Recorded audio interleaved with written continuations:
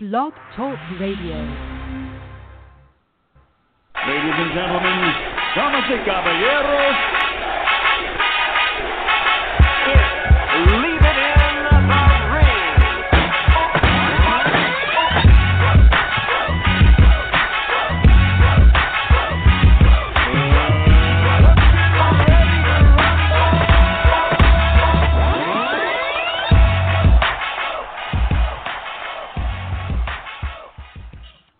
And welcome back to another edition of Leader Ring Radio. I'm your host, Dave Duenas, with my co-host, Mr. Gabriel Montoya. What's going on, brother? What's up, man? How you doing? Happy Thursday. Happy Thursday. Going good. You know, I mean, I got to tell you this. This past year of boxing has really, lived up to the hype. The Lomachenko-Linares gave us a lot more than we expected and thought we were going to get. I mean, I was completely satisfied with the fight. You know, being on ESPN, being that it could have been on paid cable, it didn't go there. It ended up on a network where everybody can watch and see, and it gave the casual fans something to really sit back and go, hey, boxing's still here to stay. It's not going anywhere. Even though we know, between us, hardcore boxing fans, we know it wasn't going anywhere anytime soon. Yeah, I mean, it was what a beautiful fight that was. I mean, it was just ebb and flow. I had a buddy over that's in boxing, and we just back and for the first 6 rounds of the fight. Until the knockdown, I thought, Linares is in real trouble. Like after the 3rd round, I thought, the dude is doing what I said he needed to do to win, which was kind of sit back, let the fight come to him, be Barrera to Lomachenko's Hamed, although, Loma's got much better technique and, is not as wild and undisciplined as Hamed ended up turning out to be, particularly in the preparation for that fight. But he needed to be the guy that was patient, stayed in the pocket, stayed within himself, didn't try to take too many big chances. And it paid off in the 6th round when he put down Lomachenko. But I still felt he reminded me a lot of Linares did, of Vladimir Klitschko in his final fight against Anthony Joshua. And that he could control distance, he could control things with the jab, he could mix and the left hook, and there was an uppercut in there as well. But he had to kind of stay within a certain speed and tempo. The fight couldn't get crazy. He couldn't get into exchanges, or bad things would happen for him. The wheels would start to come off. I thought his legs didn't look terrible, but they didn't have that same bounce that he'd had in previous years, particularly against a speed demon like Loma. You know what? I agree with you, because just like Vladimir Klitschko, here's a guy that's been knocked out, has been hurt in previous fights. Linares understood. I think Linares understands what he brings to the table and what he doesn't. One thing is he brings to the table is he's got great boxing skills. There's no question about that. I think every fight fan that's been watching him for some time have said this guy boxes beautiful. But his Achilles always been his chin. You connect to it correctly, and you fold. Well, he fought like that. He pressed when he needed to press. After that 6th round, though, Lomachenko, in my opinion, who's having some early success, who is doing, which I really like, is he likes to pity pat to make you believe that's all he's going to throw, and then he sneaks in the power punches in between those pity pats, which you don't see.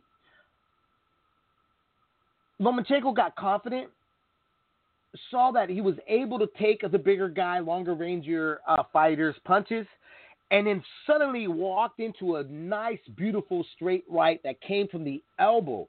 It didn't come from around. It didn't reach.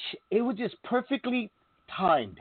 And that's something that Linares, unlike a lot of his opponents that Lomachenko's faced, was brilliant at. He knew how to time Lomachenko. He knew that, let me throw the jab, and when I missed you, he did exactly what his promoter, Oscar De La Hoya, used to do in the past. Throw the jab, and I missed you, I'm going to leave it out there stiff and hold you behind the head or on the shoulder so that you can't get leverage to counterpunch me. Linares did that. Yeah, no, he was a masterful performance until he was losing, but he was very much in the game, and but he needed to be doing more than just 2 shots or 1 shot at a time. You need 3 or 4 against a Lomachenko who's super fast, and like early on you weren't crazy about his style, and we're only 11 fights in, so we're figuring out who this guy is, and right. Yeah, there's a method to the madness. He's always just pecking at you constantly, driving you crazy, keeping you occupied. Whether it's the off-speed pitch of just like tap with the jab, and then come back with the with a rear cross, and then he's off, even in his movement, where he could be ducking one way, sliding back the other, and then I rarely see a fighter able to do this, where he's kind of backing up and then he's coming forward. He's changing direction so fast, just like almost mid-move and exploding on you. So I thought Linares had a great game plan for it, but I didn't feel, like I said, I thought he would be the steadier guy, but that Loma would have the bigger moments. I was a bit wrong, and I thought Loma, was doing also some really quality work in there. It wasn't just flash. He was getting to the body a bit, just really keeping, kind of freezing Linares in a sense with all that activity. He did exactly what you're supposed to do. You're supposed to invest in certain real estate, and he did that. He invested in certain things. And then he decided to test during the 5th and 6th round, was this enough? Can I cash out? And finding out that it might have been a bit too early, and Linares caught him, dropped him. What I liked about Lomachenko was that he did something that most folks don't normally do, which is adjust. He saw that, hey, this is a shot that caught me. Dazed me. I mean, he's lucky. Let's put it out there. I know the Lomachenko fans, the fanboys of the world, are not going to see the flaws that Lomachenko did. They're going to say it was a flash knockdown. This was no flash knockdown. He got rocked. If it wasn't late in the round, I don't know. There could have been a strong possibility the outcome would have been different. In my opinion, Lomachenko was lucky. It was in the later round, and he had the last of the seconds to kind of keep away and box his way out. Coming into the next round, you saw that he still didn't have his bearings completely. He stayed very cautious. He stayed very intelligent. He understood I was rocked. I got to adjust to it. And he did.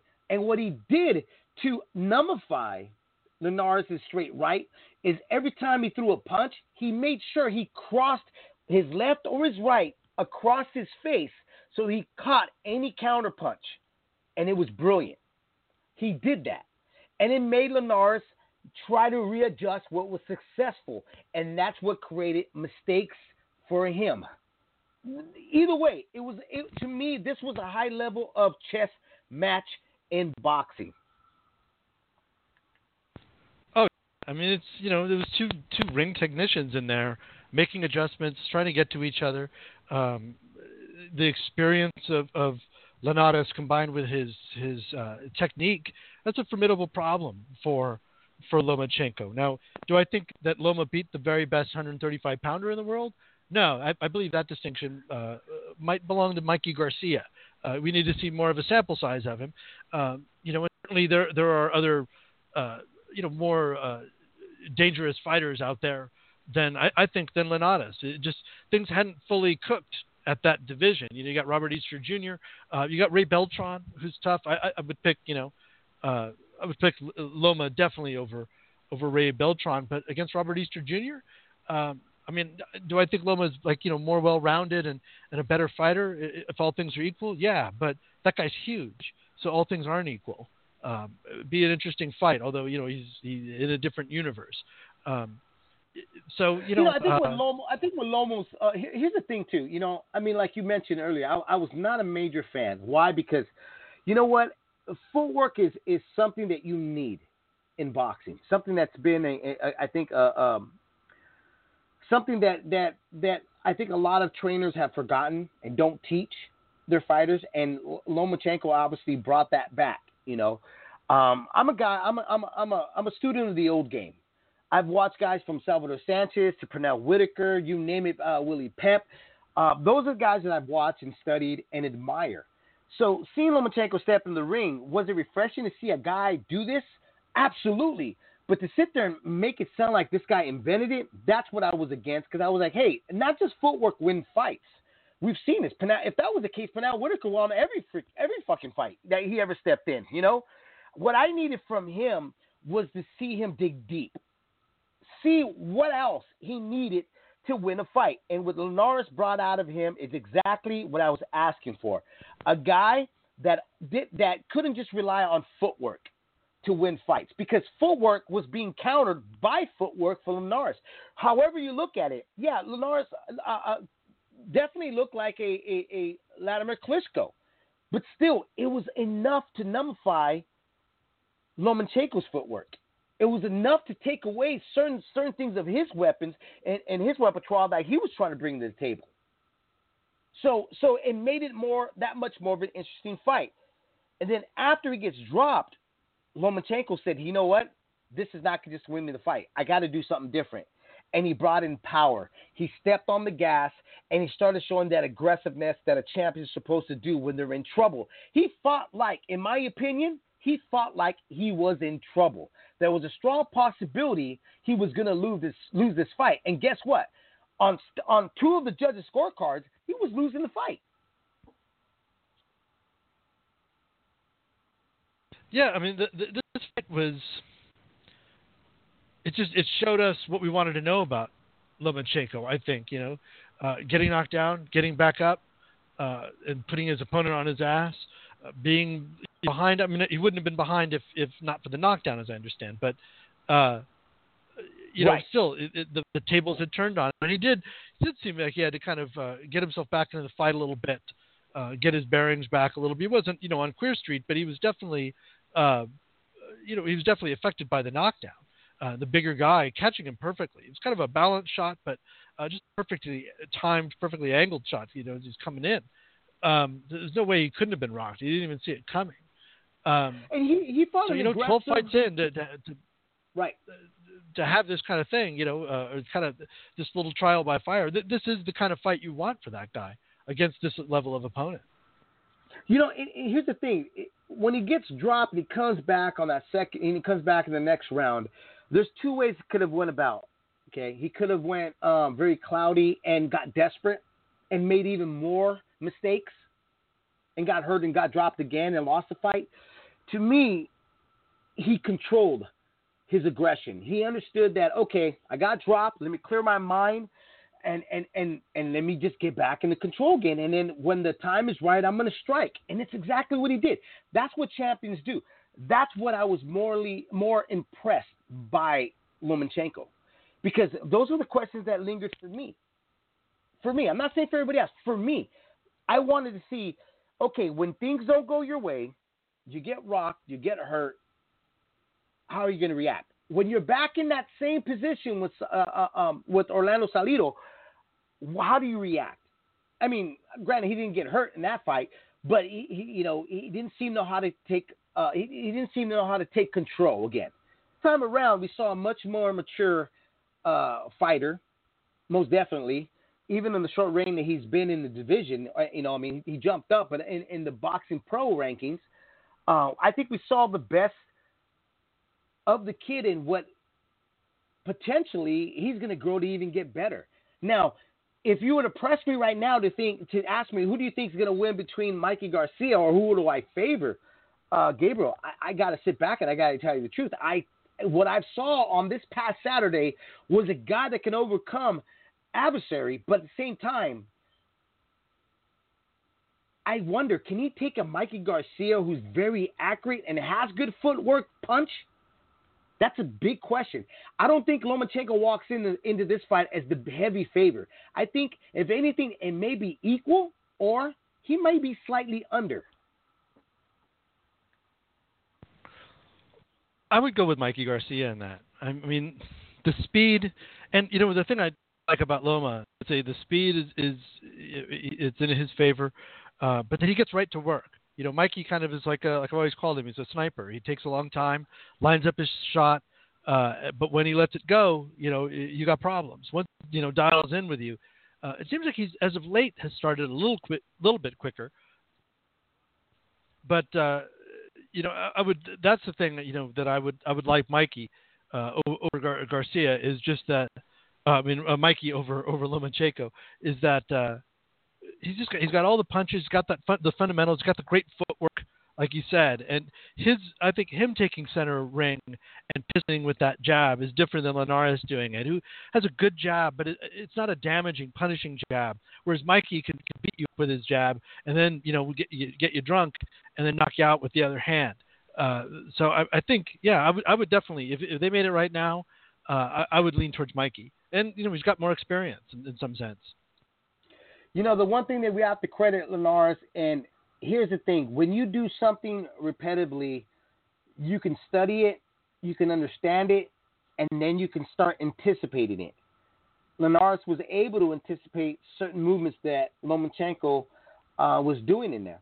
That's why he was able to capitalize, and that's why Lomachenko wasn't as successful as you've seen him in the past by pivoting or jumping over at an angle that the fighter that he was facing wasn't able to see.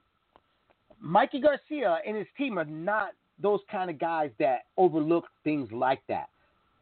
That's why, to me, this makes it even a more interesting match and possibly another great chess match. Because to me, if and when they do face each other, which I don't believe, I see some people saying that Mikey Garcia is ducking Lomachenko. Dude, what's wrong with you people? Seriously, he's got a fight coming up with Easter. That's not an easy fight. For anybody to sit back and say that Mikey Garcia is ducking Lomachenko, God, that's just stupid. Stupid. Because the guy's a free agent. You think he's going to duck somebody? It doesn't happen. The guy has mentioned, I want the best, biggest possible fights out there. Right now, Lomachenko may be the best, biggest possible fight out there for him in the division of 135.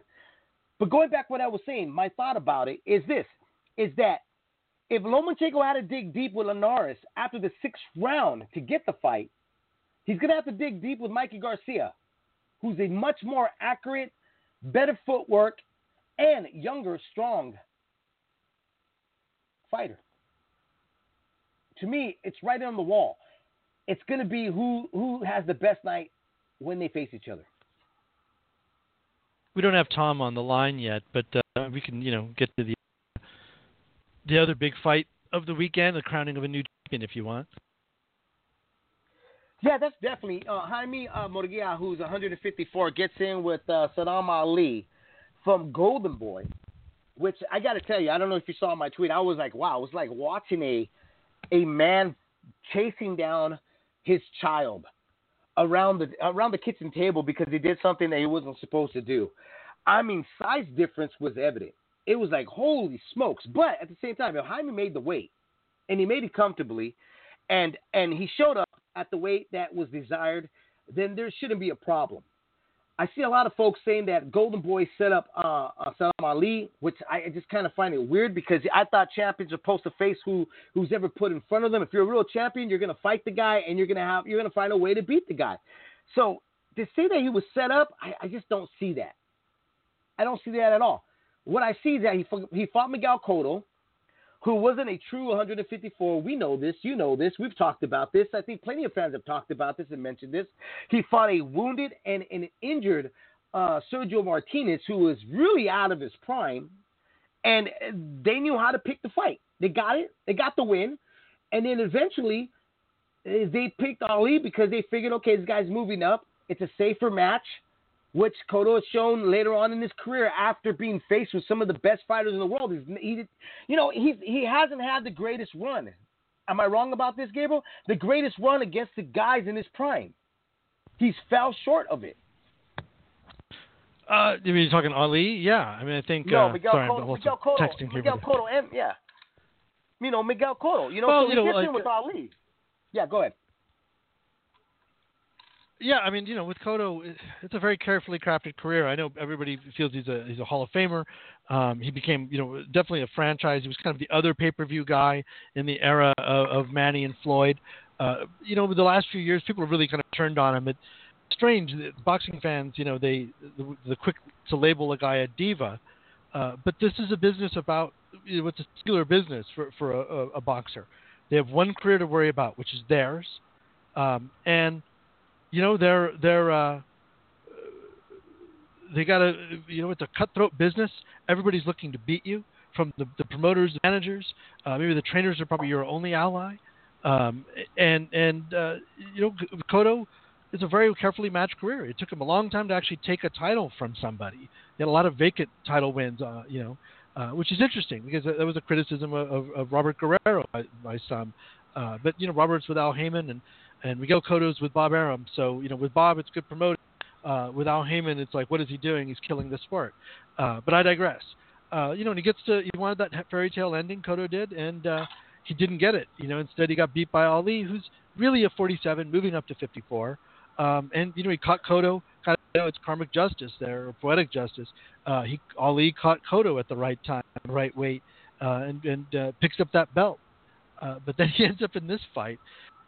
It's so strange. Like, we looked at the Triple G fight, and it's like, because of people care about health and safety, as they should, a guy tests positive for clenbuterol, a drug that has a long history of, being in contaminated beef, and guys getting exonerated. We lose that fight, which is a really even matchup, arguably the best matchup at 160, and instead we get a mismatch between Vanes and Triple G. So that's the acceptable, health and safety risk in boxing. We also get that Spike O'Sullivan fight, which was a pretty brutal mismatch. And then on the flip side of it, just a short time later, we get this fight, which ends up being a mismatch, but is a short notice bout. Props to Ali for taking the fight with Munguia. It was probably a calculated risk, thinking his experience and boxing skill would win out. But wow, he went snake eyes on that roll because Munguia just rolled right over him. That was brutal, man. It was brutal. And think about talking about mismatches. You're going back with Triple G and Martirosyan. If you want to talk about the setup, let's bring him on really quick. Okay, we'll put that thought on hold. And joining us is head of 360 Promotions, Tom Loeffler. How you doing, Tom? Hey, Gabe. I'm good. How are you guys doing? I'm doing well. Doing great. Is that the way to 360 Promotions and K2? Like, how do I now introduce you? The switch. Man of many hats. Yeah. Going from managing fighters to starting K2 with the Klitschko brothers. Had the long. How about just Tom with many belts? There you go. Triple G's got the belts. You've got the belts hat. matter. Yep. And then Triple G Promotions that was started last year by Triple G, and 360 Promotions. We do the Superfly shows, the Avalon Hollywood shows, which has been a big hit with the fans. We're doing the next show June 6th at the Avalon Hollywood, and Triple G might even be there at that show. So it's going to be a fun night out. Dennis Shaflakoff is headlining it. He's trained by Abel Sanchez. It's going to be a great night of boxing at the Avalon in Hollywood. Can you? How did the last one go? I know you said all these kind of expectations. I heard nothing but good things. For you, was it well worth it? And the mingling. I want to hear about that. Just how the fighters afterwards were able to mix with the crowd. Just kind of give us a brief recap of what it was like. It was really a unique situation. That's what we're trying to bring to boxing. There's a lot of great shows out there, even on a smaller level. We chose to go into one of the Hollywood night spots. But it's a different atmosphere. It's very intimate. The fans are like right on top of the action, very close to the ring. And then after the fights, we cleared off the chairs from the dance floor, and then the Takati girls were there, and the fighters were mingling with the fans, and it was cool. It was a great atmosphere, and celebrities showed up. Victor Cruz was there. Yasmin Puig was there. Your man Shannon Briggs. He stopped by. Even Vanes Martirosyan came by even before. There were discussions about him fighting Triple G. So it was a cool night. Murat Gassiev was there to support Abel Sanchez. He's the unified cruiserweight champion. So it was a little bit of everything, and very intimate. atmosphere. People get to sit, first, second row, who normally would never, come that close to the ring, and it was a great night of boxing. That is a nice venue, because I remember, it was back, I want to say back in like 2012, where there was the last fight there with, what was the name of Andre Ward's cousin there? Yeah, no, it was even before that. Remember, Donnell Livingston, he did his pro debut there, and Vaz Martirosyan was there as well, and I remember how close and personal it was at that venue that we both really liked it there, Gabriel. I don't know if you remember that. We were both there, and we were covering the fight. So, that is a great place. So, how did that come about, though, Tom? Like, how did you figure, okay, this is a spot that's going to, be this personal with fans, and fans are going to be attracted, and they're going to feel like, hey, I'm part of this movie. I'm part of the family here. It's really they're so close to the action. It's really they become part of the event. We had Cynthia Conte there hosting the night, walking through the crowd, talking to the fans, and it's just a very intimate atmosphere with high-end LED lighting. So you definitely have that Hollywood nightclub feel to it. But it's a historic building. It's built in 1926. Jerry Lewis had a long run there where he did his radio show out of the Avalon, Hollywood, and it's really all the shows that I've been to. I've never really had that type of atmosphere before. And then the bonus of the people that want to stay later, and it turns into a nightclub. The DJ stays there, keeps playing the music, and like I said, the Tecate girls stay there, and the fighters are hanging out with it. When do you see the fighters mingling with the fans after the fight, and the fans can talk to, the fighters, how their fight went, and that type of thing, to get autographs, take photos with their fighters. It was just a really cool atmosphere there. Does part of this come out of? You've been kind of bringing the LA market back to life in a sense. Doing things at the Forum, the Superfly 2s or the Super Series, there's really excited fans, and about a weight class that doesn't get a lot over the years. As part of it, I've noticed also that you stop by the tailgates. Sal throws a mean tailgate, is what I understand. Mr. And you really like that. Yeah, definitely. Is it part of this come out of that?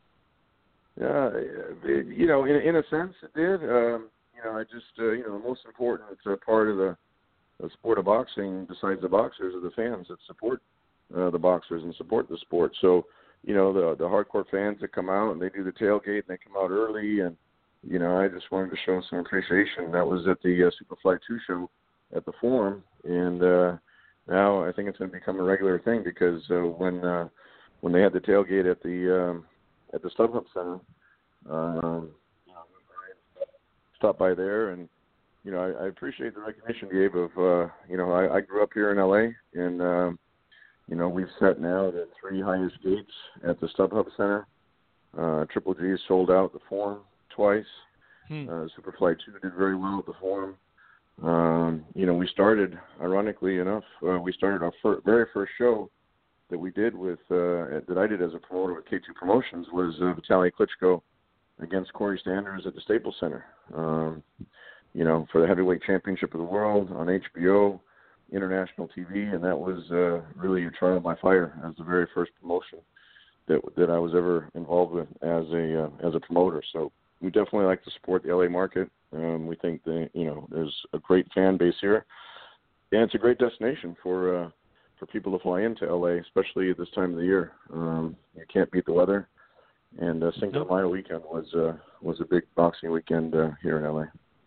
Let me ask you this, because obviously you listen to the fans, and like Gabriel just said right now, that you kind of revamped the LA scene a bit. How much do you feel how much pressure is to continue that? Because even with the Cinco de Mayo date, it came out successful.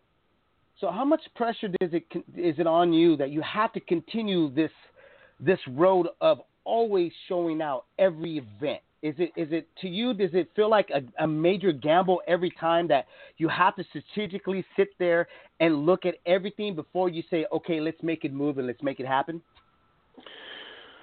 Well, we don't do that many shows. I pride myself on, giving quality shows and value to the fans. Every time we plan something out, whether it's a Superfly series, which really was a spin-off of the success of Chocolatito, Roman Gonzalez, I think Superfly 1 and Superfly 2 had some of the best matchups that I've ever seen on a boxing show. Superfly 2 had so many great fights that even Brian Beloria was a triple header on HBO, and Brian Beloria's world title fight, wasn't on HBO, but it was on the international broadcast and on the stream. So, the secret to boxing is just good matchups. That's what the fans will respond to. And even on the undercard, even on the Cinco de Mayo show, we had, the great thing about working with Abel Sanchez is he doesn't baby his fighters. He knows the fighters have to give entertainment to the fans and has to have to be in competitive fights. He had Ruslan Mediev, who was 11-0, fighting Jesus Perez from Mexico, who was 21-0. On paper, he was the underdog, and it was a great fight. It went 10 rounds, very competitive, and those are the type of fights that the Hollywood Fight Nights. The very first fight of the night was probably the best fight. And usually, you see a lot of mismatches the first 2, 3, 4 fights, and then you finally start getting into competitive fights. But, I just think the fans respond to competitive matches, and, that's what we were able to put together. Some promoters that do a lot more dates, they don't have the luxury. They have to, keep cranking out volume, and a lot of times they don't have the same. We'll talk about Al Heyman right now. We'll talk about Al Heyman and all those dates and all that, Tom. But, the Superfly thing, I've said this on Twitter. I was like, if this is by far the best series in HBO or any reality series out there, I love the Superfly. Always entertaining. What you brought, it's pure boxing, and you're absolutely right. That's what fans want. That kind of a series can compete with the W World Series right now that everybody's raving about. Am I wrong about that? I mean, if you wanted to make another Superfly series and move it up in weight and make it a super welterweight series, you could do that, right? Yeah, theoretically you can. The reason why Superfly has been so successful is the guys are willing to fight each other. When you get into the bigger divisions, middleweight, light heavyweight especially, the fighters don't want to take risks, or if they do take a risk, with Triple G, guys getting in the ring with them, want retirement money. They just negotiate like, their career is going to be over. So, the good thing about the Superfly series, and really starting with Chocolatito Gonzalez, I can't give him enough praise, is that, they're willing to fight each other. And 90% of the time you'll have a much better fight at those smaller divisions than you will with, welterweights, middleweights, or especially heavyweights, who sometimes aren't known for the most exciting fights out there. So it really works well. And the economics, most of the time, those fights have been held in Mexico, in Japan, in Asia, Thailand. So the economics for HBO worked well. And, with Chocolatito leading the charge, and now with Sister Kit, having beaten him, he's kind of taken over the mantle as the champion. And then we saw a tremendous fight, really, I think one of the leading contenders for Fight of the Year with Estrada versus Sister Kit. So, there was some, Royal had a great performance against Quadras. We saw Donnie Nietes in a great performance. So, all these guys, understand the value of being on HBO, because they've really been, hidden from the mainstream television here, especially in the States. I look back where, Chocolatito wasn't that long ago. I think it was 5 years ago, where Chocolatito was the undercard to Brian Beloria, where Chocolatito fought on the undercard, and he fought El Gallo Estrada. He fought Estrada, and then Beloria had fought as the main event, and that wasn't really on any big television outlet that was here in Los Angeles. And, you've seen how far, that division has come. Top Rank now, I think they kind of took a note out of, my promotional book, and they have 2 115-pound fights on the same night. And those are great matchups as well. So, I think that division really has gotten a lot more attention now. How is it that you saw this? I mean, every fight fan that is a hardcore boxing fan, we understood that the lower weight divisions always bring it. There's always a lot of action. There was great matches. Yep. How is it that the networks and other promoters and other managers didn't see this, and you're the only one to sit back in the room and go, hey, there's great matches here. Why are we not doing this? Well, I have an appreciation. Just traveling around, seeing what's popular in Europe, what's popular down in Mexico, what's popular in Asia. And, really we were looking for a dance partner with Triple G. When he was headlining the HBO, I was talking to Peter Nelson, and I was saying, who can we match up as a co-feature to really complement what Triple G brings as the main event? And, his first reaction as well, Chocolatito has really been making a lot of noise, just hasn't gotten the exposure. And, that's when it worked out really well. His HBO debut was at the Forum when he had a great second-round knockout. Very impressive. Chocolatito was considered one of the, best pound for pound, if not the best pound for pound last year or last couple of years. And, he had a lot of great wins before he got on HBO. He started out at 105, 108, 112. Right. And, but until he got onto HBO, that's when his career really took off. And, financially, he's made more money in that super flyweight division really than anyone since, if you remember that great matchup with Chiquita Gonzalez and Michael Carbajal. So, wasn't that I invented that right. But certainly picked up on it, and the fans reacted to it, and like I said, it fit in the economics where we could put in 3 great fights as a triple header, and fans definitely responded to it. Switching gears, now that the business of May 5th, and congratulations, you guys did great ratings and very smart to stick to your guns, and then to move it to the StubHub Center, like it just. As somebody joked, I don't know who it was on Twitter, you guys made lemonade out of clenbuterol.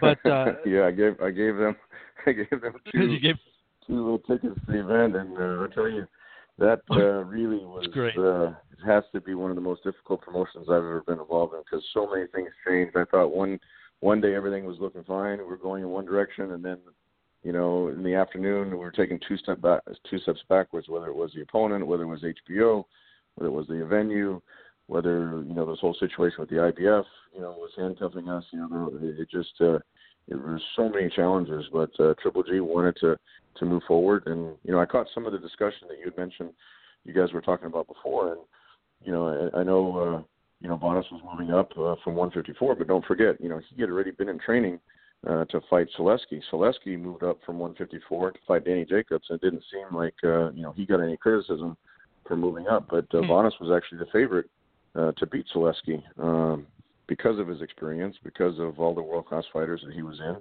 And so, under the circumstances, we just really didn't have, when Spike O'Sullivan, at the end turned down, the opportunity to fight Triple G. It was really Bonas, was local here in LA. He did a tremendous job participating in the promotion, which a lot of fighters don't, always do. And, it just... I never had a problem with that fight. If anything, I said that, Martirosyan was a very durable guy.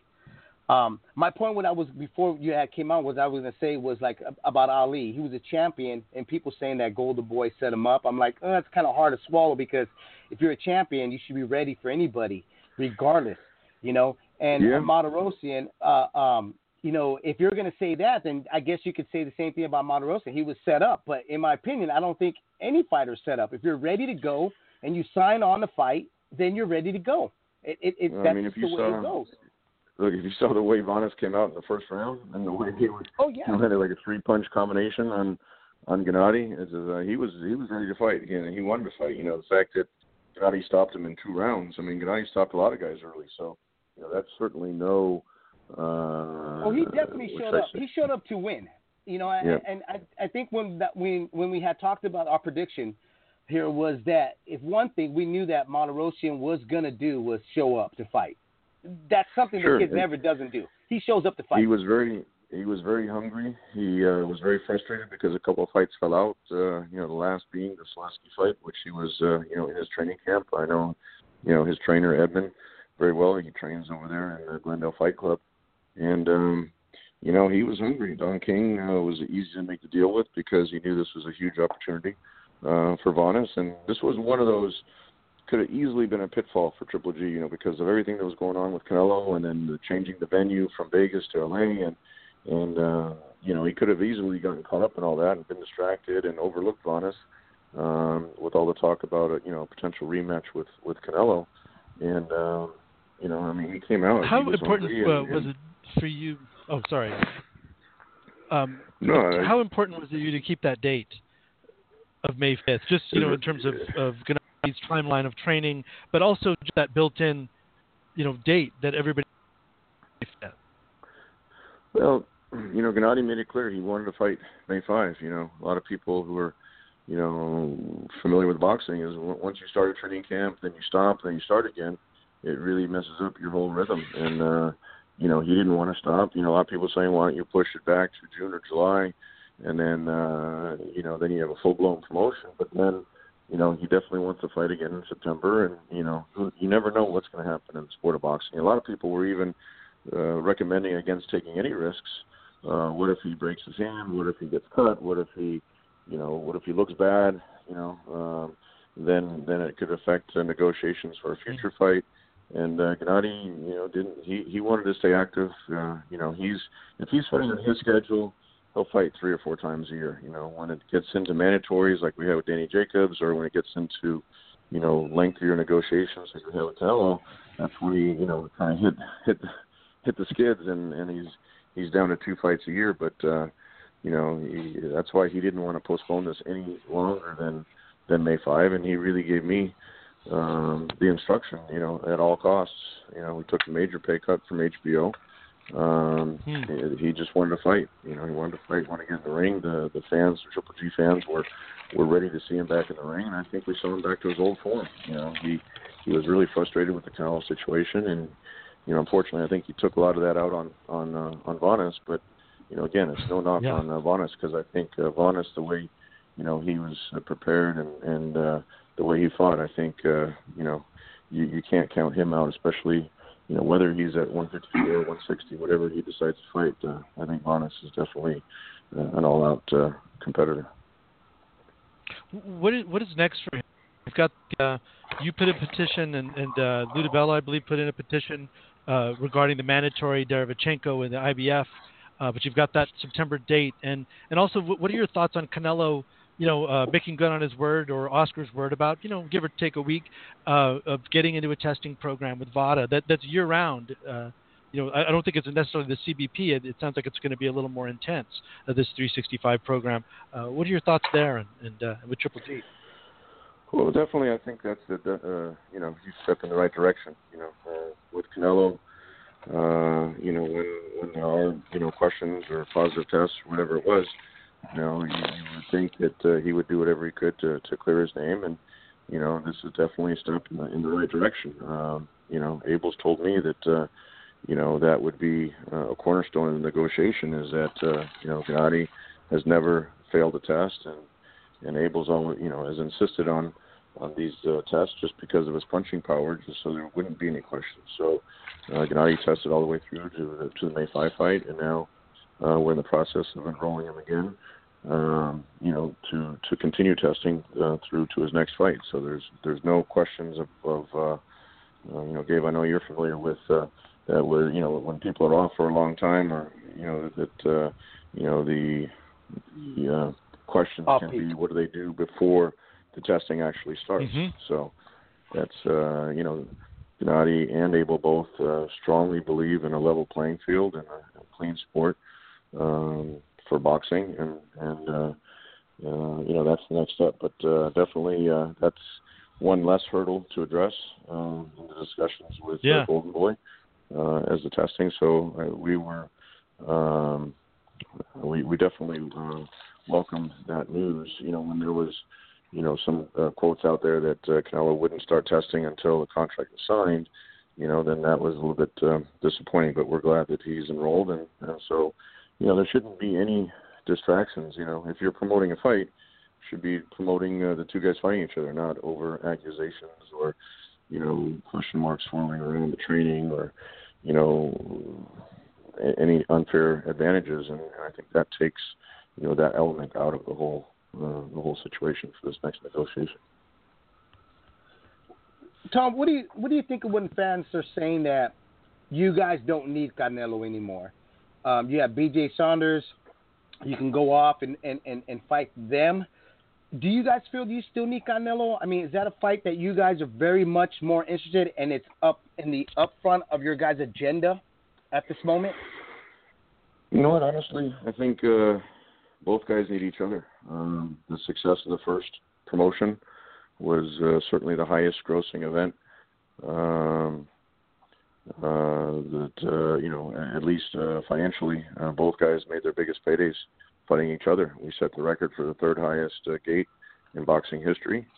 We did well on the pay-per-view, and I think with everything that's gone on, all the controversy now that's gone on with this rematch, I think Gennady was frustrated with the situation with Canelo, and he voiced, he was pretty outspoken at one point, and Canelo, I think he took offense to that, and he fired back on social media. So, whatever happened in the first fight, first promotion, I would say if the rematch happens in September, the gloves are off, and these guys had a mutual respect for each other because they trained together up at the summit, and they actually sparred together.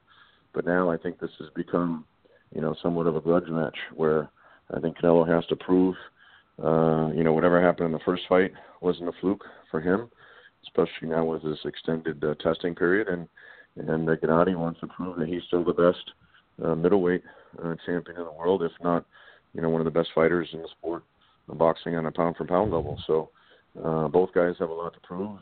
We thought that Gennady won the first fight. We agreed with HBO, with Harold Letterman, 8 rounds to 4. Some people had it closer than that, but I really don't see, having Canelo winning the fight. But that's there was a lot of controversy of the scoring, and I think Gennady knows he can do better in the second fight, and I'm sure Canelo thinks he can do better. Going 12 rounds with Triple G isn't an easy task. That's definitely a fight that he still his eyes are on. Like, he wants that fight regardless of anything else.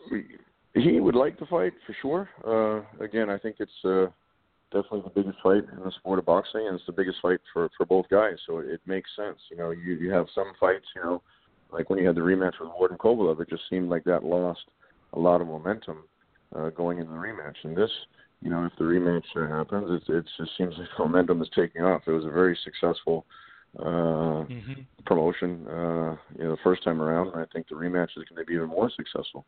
With that being said, certainly there's other options out there for Gennady. Getting Billy Joe Saunders there to unify all the titles. We've tried that over the last couple of years, and for one reason or another, it hasn't materialized. There's been some big financial demands on his side to get in the ring with Triple G, but and then there's certainly other options out there as well, but none as big as the rematch with Canelo. So I think that's the first priority. The fight with the Japanese middleweight wouldn't be as big, you don't think? Oh, Murata's a great fighter. You got to take your hat off to him. Mr. Honda is doing the right thing over there. He's selling out the large arenas. He's getting monster ratings on Japanese television over there. And I think that's a great fight for Triple G as well, to go to Tokyo. The great thing about Gennady, he doesn't care where he fights. In fact, when we made the first fight, he said, I don't care where the fight is, just get Canelo in the ring, and then he'll be happy. And that's what we wound up doing. Nobody expected. There were some pretty peculiar scores that first fight. But Gennady has no problem going to I don't know if he's happy. But yeah, I mean that was disappointing. I mean that kind of cast a shadow over the whole promotion, which I thought went well. Whenever you have a co-promotion, Gennady has the titles. Canelo had the more proven track record on pay-per-view, so both guys brought a lot of value with them to the ring, and I think their fan bases really complemented each other. Canelo has a proven fan base, and Gennady has a fan base that flies in from all parts of the world, whether it's Australia, whether it's Kazakhstan, whether it's Europe. They fly in from the East Coast where he's sold out the Madison Square Garden a few times. It's just he's got a big international fan base, as does Canelo. So I think they just complement each other. But going back to Murata, I think that's a huge fight. And Gennady says it's not like some champions only fight in one city. There's a lot of fighters that come to mind who would only fight in Las Vegas, and if you want to fight them, you have to go to Las Vegas. And there's certainly nothing against Las Vegas, but Gennady is a world champion, and he wants to bring back, or he has brought back, the definition of a world champion. When we went to China, for a convention, there was a lot of fans out there, lined up.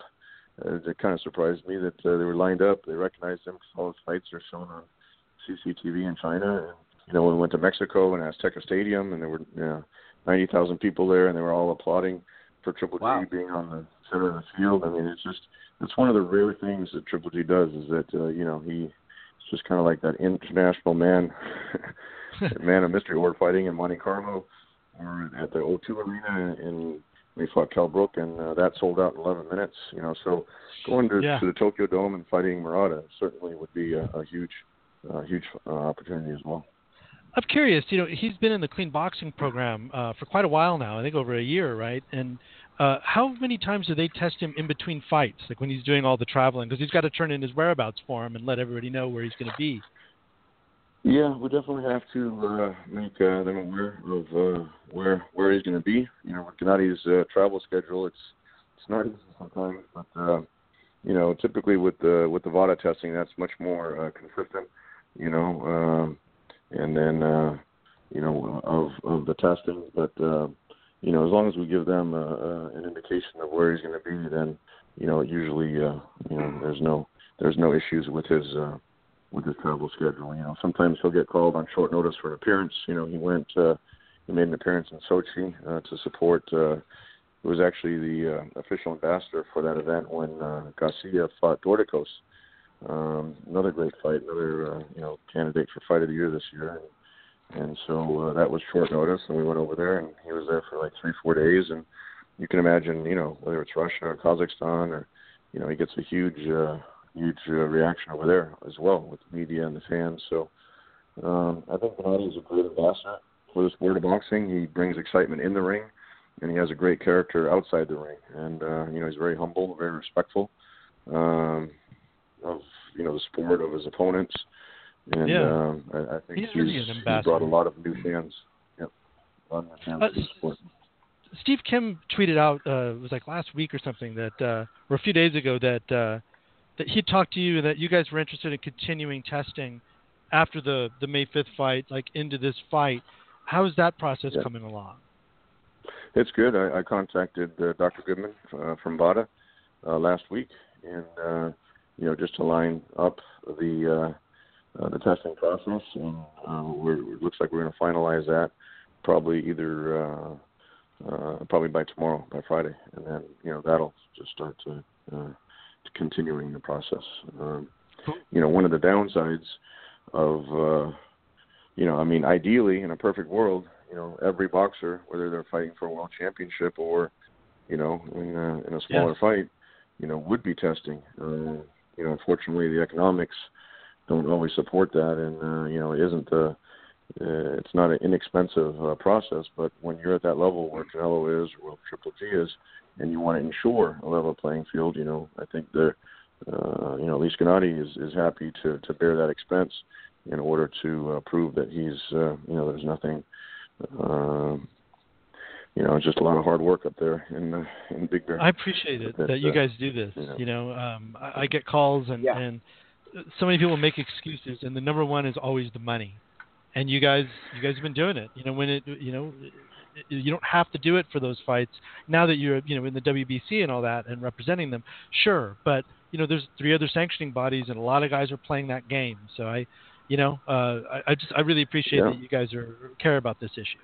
No, I think that also goes along with what I mentioned as far as being an investor and also a role model. And if he can do it, if Canelo can do it, then why shouldn't the other fighters do it? Especially when they do reach that level.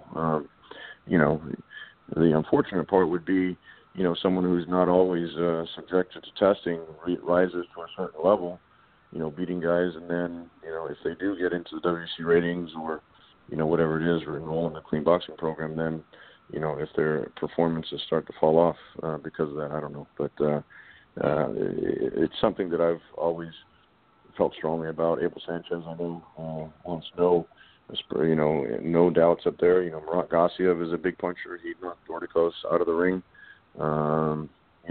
He just seems to, whatever he does up there in Big Bear, with the high altitude, the training, and all the hard work, his guys really come to fight, and that's why he's always been a strong believer in the testing as well. Oh yeah, I have one last question for you, Tom, before we let you go. I follow you on Twitter and Instagram, and just like everybody else, we're all human, and we sometimes allow certain things to kind of push our buttons. And when you had media saying that your fighter's ducking somebody, that obviously affected you, that you felt like you had to address it. When something like that happens, how do you try to keep that away from your fighter? Because obviously you don't want your fighter to lose focus. Does Triple G, is he aware that he was being called a ducker because he was going to face Martirosyan instead of Derevyanchenko? I try not to get in Twitter wars with too many people. It's probably pretty counterproductive, especially when you have someone with, just saying, kind of wacky things out there. Not in this particular situation, but, wacky things. And then, just a lot of times they're just trying to get under your skin or whatever it is. So a lot of times I don't respond. But in this particular situation where, he's a credible journalist, and in fact, I've done many interviews with him before, and he just, for whatever reason, took a position that, Gennady is ducking Derevyanchenko. And, there's a lot of champions out there with guys who haven't fought competitive fights in a long time. But when Triple G gets in the ring with Danny Jacobs, and he gets in the ring with Canelo, arguably the 2 best guys in the division, I don't know how you then go to, he becomes ducking somebody in this extreme circumstance. I've never been involved in a promotion where so many things have changed, and we literally had 2.5 weeks to promote the fight. Forget about negotiating for a fight. Forget about, you have a mandatory position. If you can't agree on the amounts, or, it's not just the purse. I mean, there's so many things that go into a fight like this with a unified champion with Triple G, with TV rights and ticket sales and sponsorships and, everything that's involved. And we literally had probably 3 days to finalize the fight at the end with and $30 million on the line too, right? Lou DiBella was on with us, and he even said, "Hey, I don't blame them not, even looking at that fight." He said that he respected the fact there was no BS. There was nothing thrown out there towards him. So I'll go back to my question. Was Triple G aware of this? Like, has he heard about this being called a ducker by fans? And if he has, how does he feel about it? Well, I think that's just maybe a small segment. It's not the majority by any stretch. Yeah. If you ask anyone, would you rather see Triple G fight Canelo, or would you rather see him fight Derevyanchenko? I think 99% outside of, his manager and his trainer and, his promoter are going to say the fans want to see him fight Canelo, or Murat or whoever. So, but at the same time, when you're a unified champion, there are rules and regulations you have to follow and obligations. And, so far in Triple G's career, he's followed everything. In fact, sometimes to his detriment. He followed the IBF rules when he fought Danny Jacobs, and that was a bizarre weigh-in where it was 9 o'clock in the morning on Friday because the commission had a fight that night, Top Rank. Had Michael Conlon making his debut, and so they wanted to have an early weigh-in. And then, Triple G on Saturday morning wakes up, follows the rules, does his IBF second day weigh-in, and it seemed like a strategic plan for the Jacobs side not to do this, the weigh-in, and not to fight for the IBF title. But that was an unfair playing field. But Gennady's always followed the rules and recognized them, and sometimes the rules don't always go along with what some people might think is the best course, for someone's career. So that's where it comes, into strategic planning. And, for what I've been involved with Vladimir, he had multiple titles over, what was it, a 10-year run as a heavyweight champion. So, you got to try to make the best out of the situation. And, if the fight with Canelo happens, that's great. Nobody can tell me that Gennady Golovkin, who's one of the hardest punching boxers and, considered the top of sport, is afraid to get in the ring with anybody. So, when that was put out there on social media, it just didn't make any sense. That narrative didn't make any sense. You have to take into consideration the circumstances that we were under. You're going from the biggest fight in boxing in Las Vegas on HBO pay-per-view to just trying to salvage a date and then trying to squeeze in a mandatory negotiation at the same time just didn't make any sense under those circumstances. Well, I'm not going to argue about that. I mean, you obviously are in the position where you're at because you know what you're talking about. A guy that's brought Triple G into the scene for fans to fall in love with and want to watch, to the Superfly series, and now with the women's boxing. Congratulations. I mean, you put a lot of work behind that. It's been a journey, I would have to say. Congratulations. I appreciate that. And also, don't want to overlook what we accomplished with Cecilia Braekhus. HBO having 45 years in the boxing business and never having a female fight televised to break that barrier.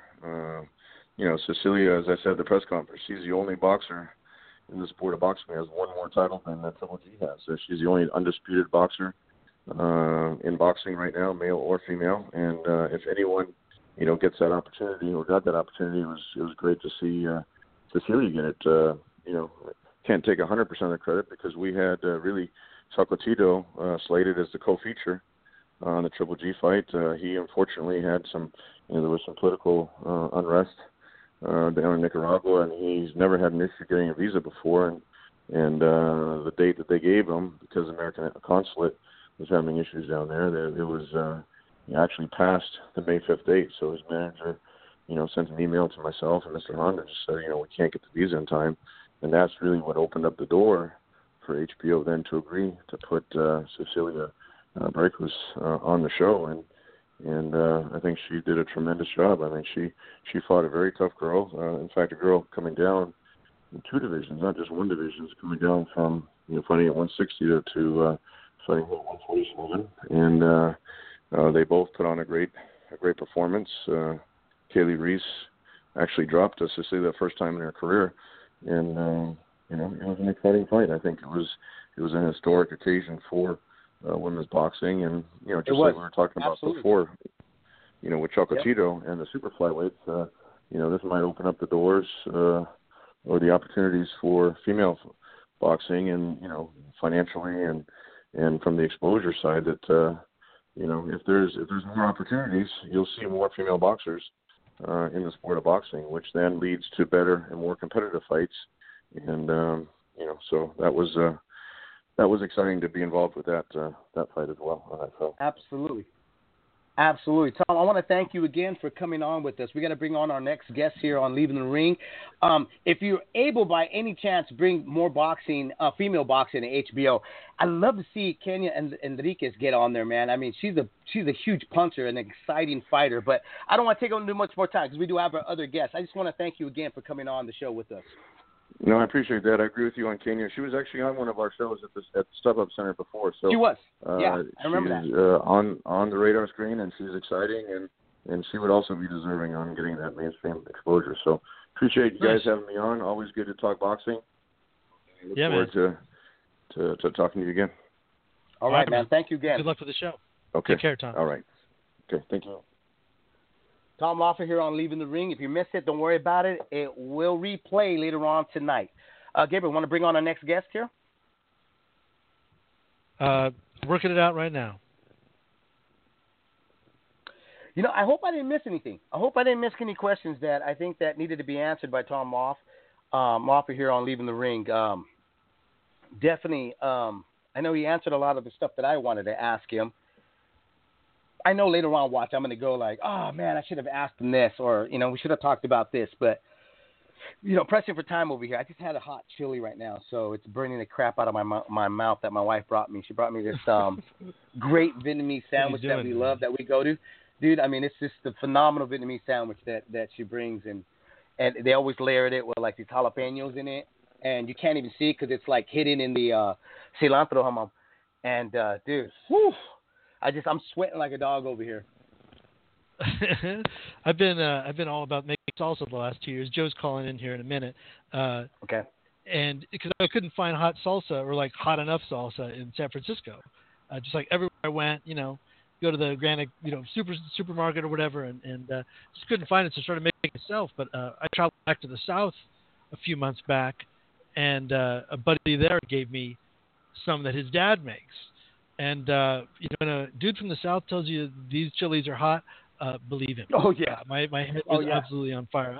We got Joe on the line here. We pull him in. Mister, you better fucking get inside on him now himself.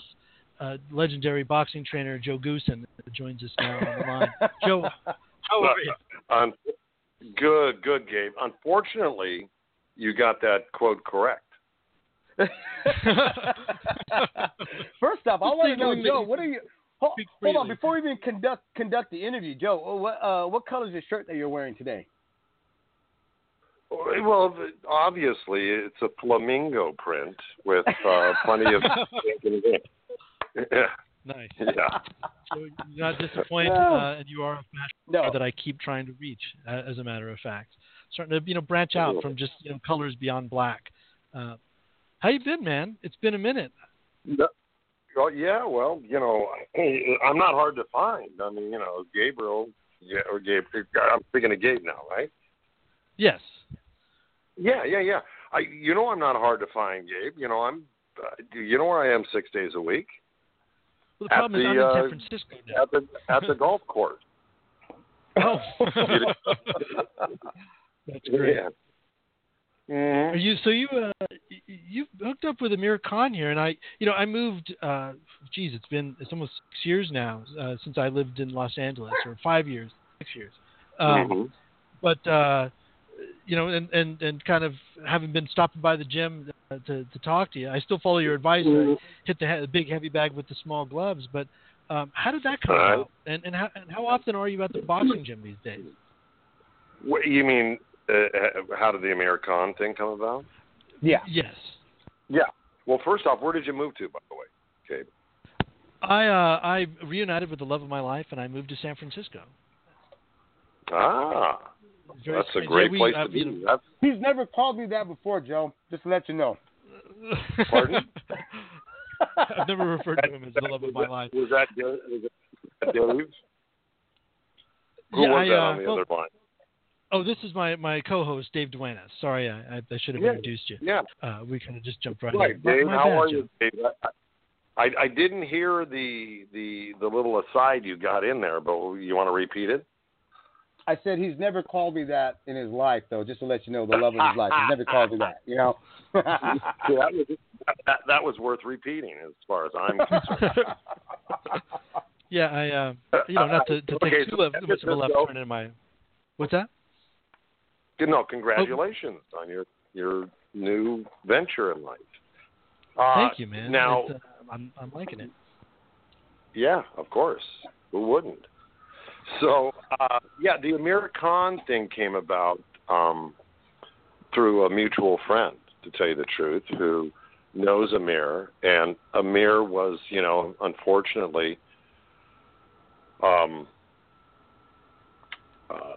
he ran into a bad thing with Virgil. Virgil, took ill and it was basically 2 months before his fight with Le Greco, and he had been up in the gym there in San Francisco. I'm speaking of the mirror, and I guess Virgil was, terribly ill. I don't know how he is now. I hope he's better. And so he was running out of time, and this mutual friend put us together and gave me a call. And I responded, and by the time, he called me, there was only 5 weeks left before the actual fight. So, we spent 1 week in California, and then we spent the next month in the UK, in Amir's hometown of Bolton. And so we trained there, and he's got an unbelievable gym there, believe it or not. It's just magnificent. It's like a more private like gym? a building. Well, it's not just a gym. It's an office building. It's, really well done. That being said, it's, it's got everything there. Yeah, we trained there, and then, we had the fight with Le Greco on the 21st, if I'm not mistaken, of April. And so, yeah, that being said, we had a great camp together.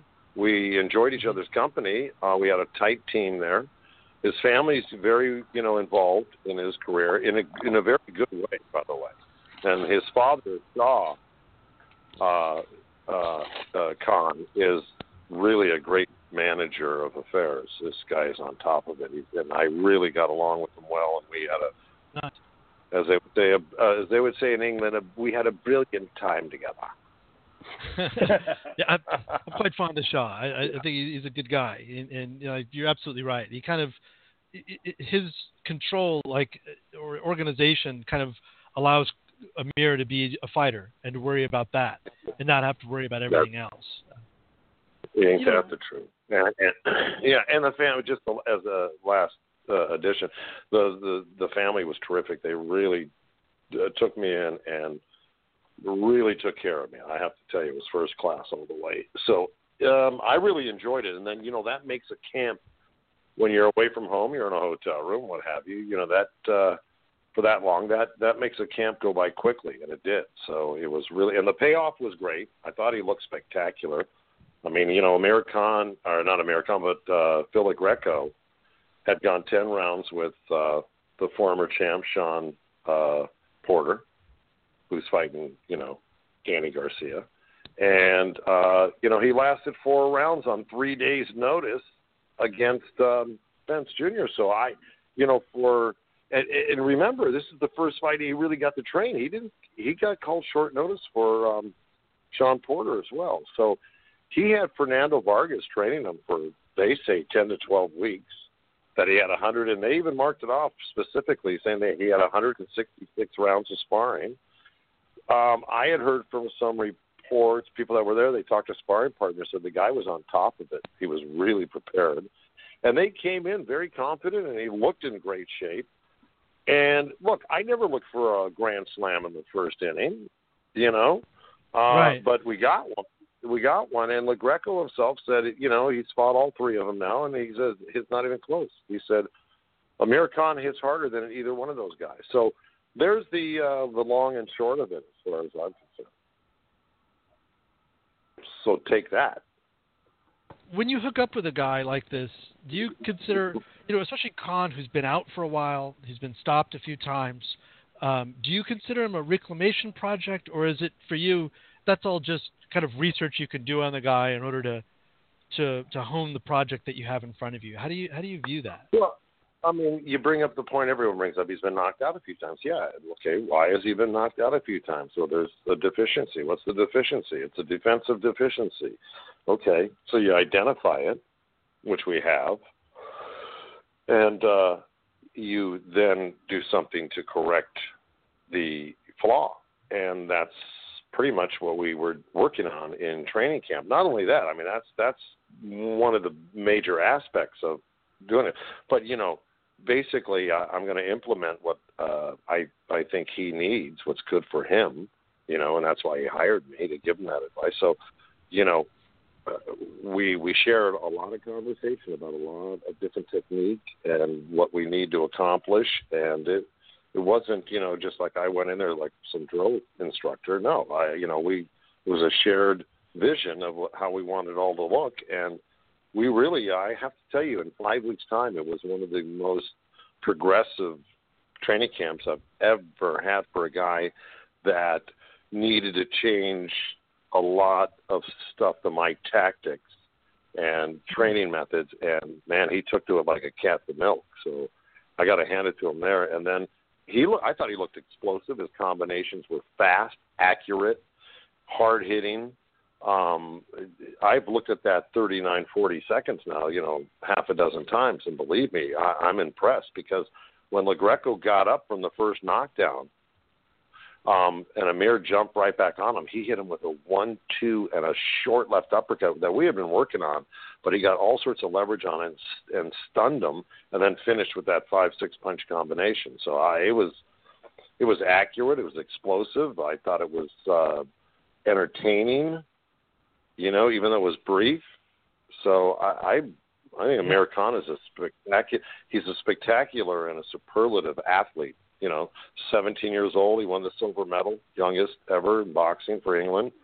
22, he was a world champion at a young age of 22, two-time 140-pound champion. I mean, this guy's, he didn't get there because he doesn't know how to fight. He just, like everything else, sometimes you can identify a flaw and really jump on it and change the whole aspect of how the guy's going to fight next time he's out there, or what he'll be vulnerable to or won't be vulnerable to anymore. That's the objective. Let me ask you this, because you identify the flaw, which I think we all agree. I mean, his offense, his hand speed, and there's no question he's got great punching power, accuracy, the whole works. So how do you bring him back? Do you carefully match him again, like make sure that he's not he builds that confidence that his chin can hold up?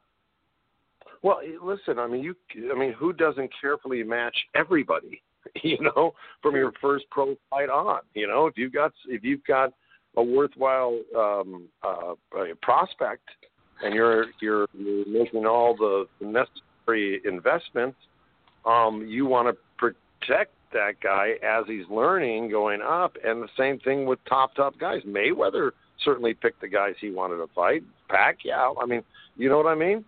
Right. In other words, you always pick the fight that's best for you. Here's the thing. You're going to get hit by almost everybody in there. No matter who you pick, you're 95% chance you're going to be getting hit. So then the next question for me is, will he be blocking, slipping, weaving, parrying those punches, or will he be taking them flush on the chin? Well, realistically, let me ask you this. He's a guy that's up there. Just to answer my own statement, I am working at so he doesn't ever take those flush shots again. Right. By just drilling and drilling and drilling certain defensive drills that are atypical to all the great champions. Go ahead. Sorry. So my thing is this: like realistically, he's up there in age already. He's getting up there. And obviously he's a household name, especially in the UK. Here in the States, I would say that he's enough name to draw, where the hardcore fans still want to see what he's going to do next, right? So do you go off and trying to get him these careful matches, or do you go seeing that his age and seeing that his draw is just go after those big fights that he's asked for and that fans have been talking about? They want to see him get in with, like the Kell Brooks of the world. Well, I don't think anybody's clamoring for a Kell Brook fight here against Amir Khan. I think if you're an American and Amir Khan did most of his fighting here, he's more, he's very well known here. Right. In fact, he's fought a lot of the players out there right now. But the point I'm making is that a Kell Brook fight is pretty much exclusive to England, Right. Now there's other names that I'm sure are the promoters have been, exchanging as prospective opponents for Amir Khan. So I would suspect they're working on that right now, and I don't know if Kell Brook would be the number one name on that list, to tell you the truth. I'm not the promoter or the manager, but I just don't know about that. To me, are there other fights that I would like to see Amir Khan? Sure. I'd like to see him fight the winner of Pacquiao-Mathis, to tell you the I truth. was going to say that. I was going to mention that. I know that's a fight that a lot of fans have dreamed about, is to see Amir Khan and Pacquiao go at it eventually. Yeah. And Amir Khan, remember, he just turned 31, if I'm not mistaken. So he's remember, Mayweather had his first multi-million dollar, $10 million fight when he was like 30, 31, And so, these guys are coming into their own in their 30s now. It ain't like the old days where they were, by the time they were 30, it was, over because they had 120 fights, Right. Yeah, that's true. These guys don't fight nearly as often, and he took that long break. Can he get down to 47 anymore? Do you think that's that door is open for him? Can I honestly tell you something, Gabe? Without a shadow of a doubt, I use the old-fashioned bring in, the jet liner in, slowly descending to the runway in the way I drop weight going into a fight. Just keep taking it down a tier at a time. And we cruised into 150. He ate 2 times the day before the weigh-in, okay? He had breakfast and a dinner. And I mean real breakfast, real dinner. Okay? Huh. So, yeah. So we woke up at 150. Wow. Yeah. So no problem. Not a problem at all. And it was not, like I said, we ate twice. You'd be thankful if you could eat one meal the day before the fight. I mean, the day before a weigh-in. I'm sorry. Day before the weigh-in. Yeah. A lot of fighters don't eat for a day and a half. 2 days sometimes. Or more. Yeah, they're cutting water towards the end. They cannot even, drinking that much water it's you do it all through camp, you're cutting, or when do you kind of begin? Well, here's what I set goals for weight. Starting with the camp, what we want to be next in the following week. Right. And the following week after that. And then the last 2 weeks, now you start, depending on the amount of work equals how much fuel you need to put in the gas tank. So when you start declining on your sparring in terms of rounds, floor work, you start decreasing the rounds. Running, you start decreasing a little bit. Then, you have to take the fuel down a little bit. You don't eat as much. But you keep eating, and then you change the different types of foods. It's a little bit of a trick process, and when I mean trick, I mean a studied one, that works over the years that I learned from the old timers. So, bottom line is that you can do it rather easily if you demand target weights week to week to week to week.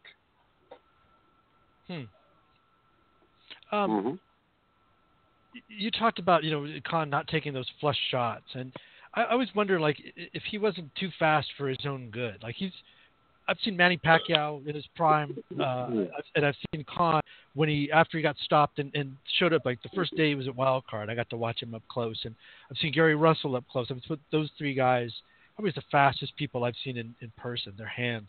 Where do you rate Khan, and do you think it's been about that he just goes so fast that he kind of gets caught up? I got it. Well, you make a great point.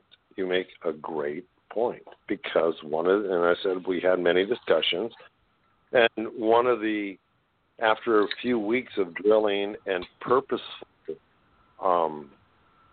punching, everything's got to have a technique to it and a delivery, done a certain way and for certain reasons off of certain moves.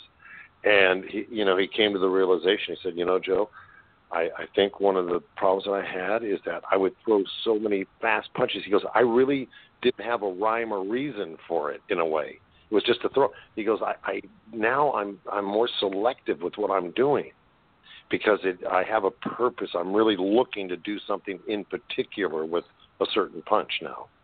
And so I think that's what you saw the other night when he fought a month ago, is that it was very purposeful how he delivered those punches. And if you watch, because I studied the film, where his hands were when he was delivering them, and I have to tell you, they were still right up in the protective area. So I was very impressed with that. And again, he brought that subject up, and you just brought up that he really would throw in flurries without a concern about where, every body part should be and what position.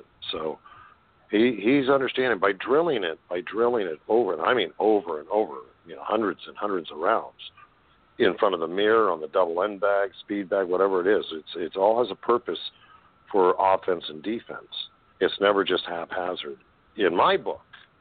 And I think that's, kind of why we hit it off good. He was hungry for some new stuff, and I'm always thrilled to be able to work with top guys.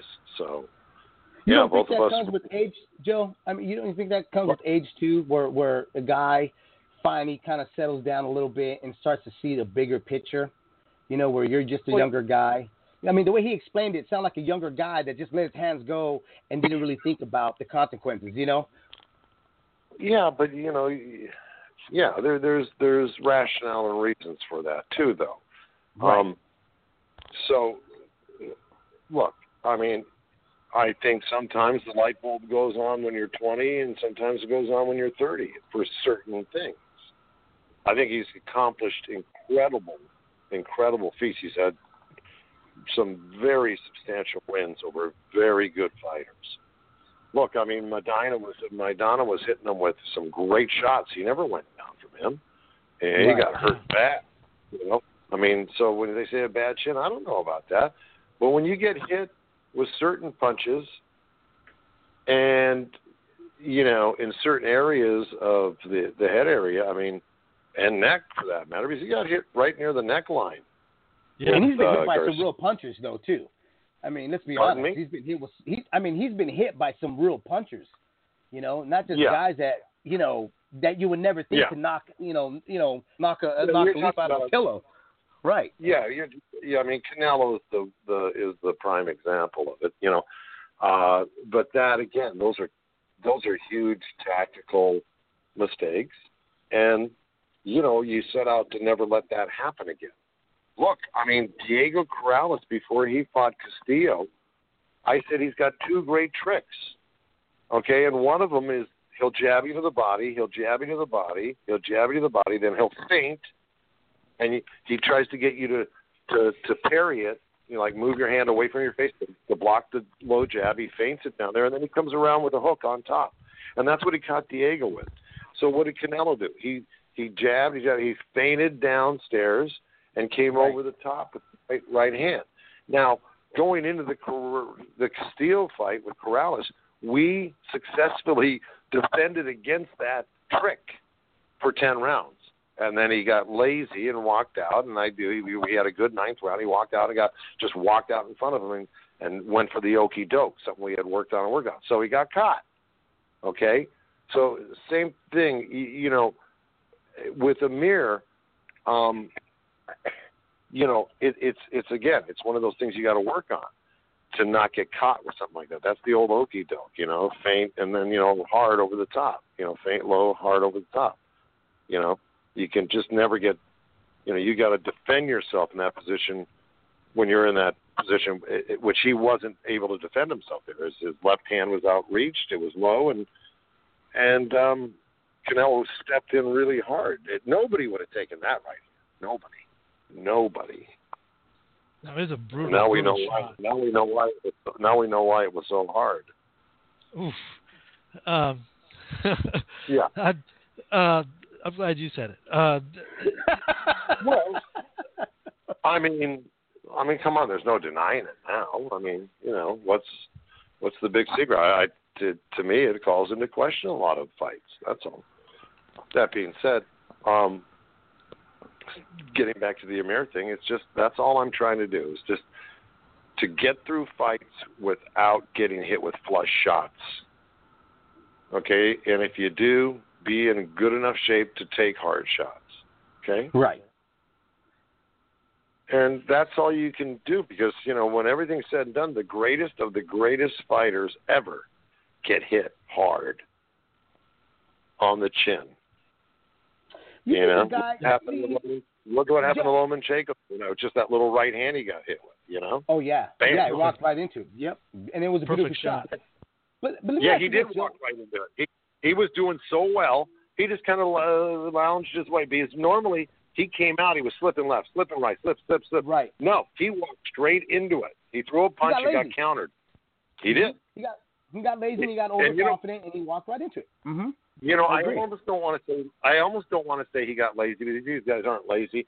I think the word I would use, and I use the word lazy too, is what they do is they get they lose a little concentration. Is True. What happens. It becomes so easy, right? It starts being like, hey, you know what? I can do anything.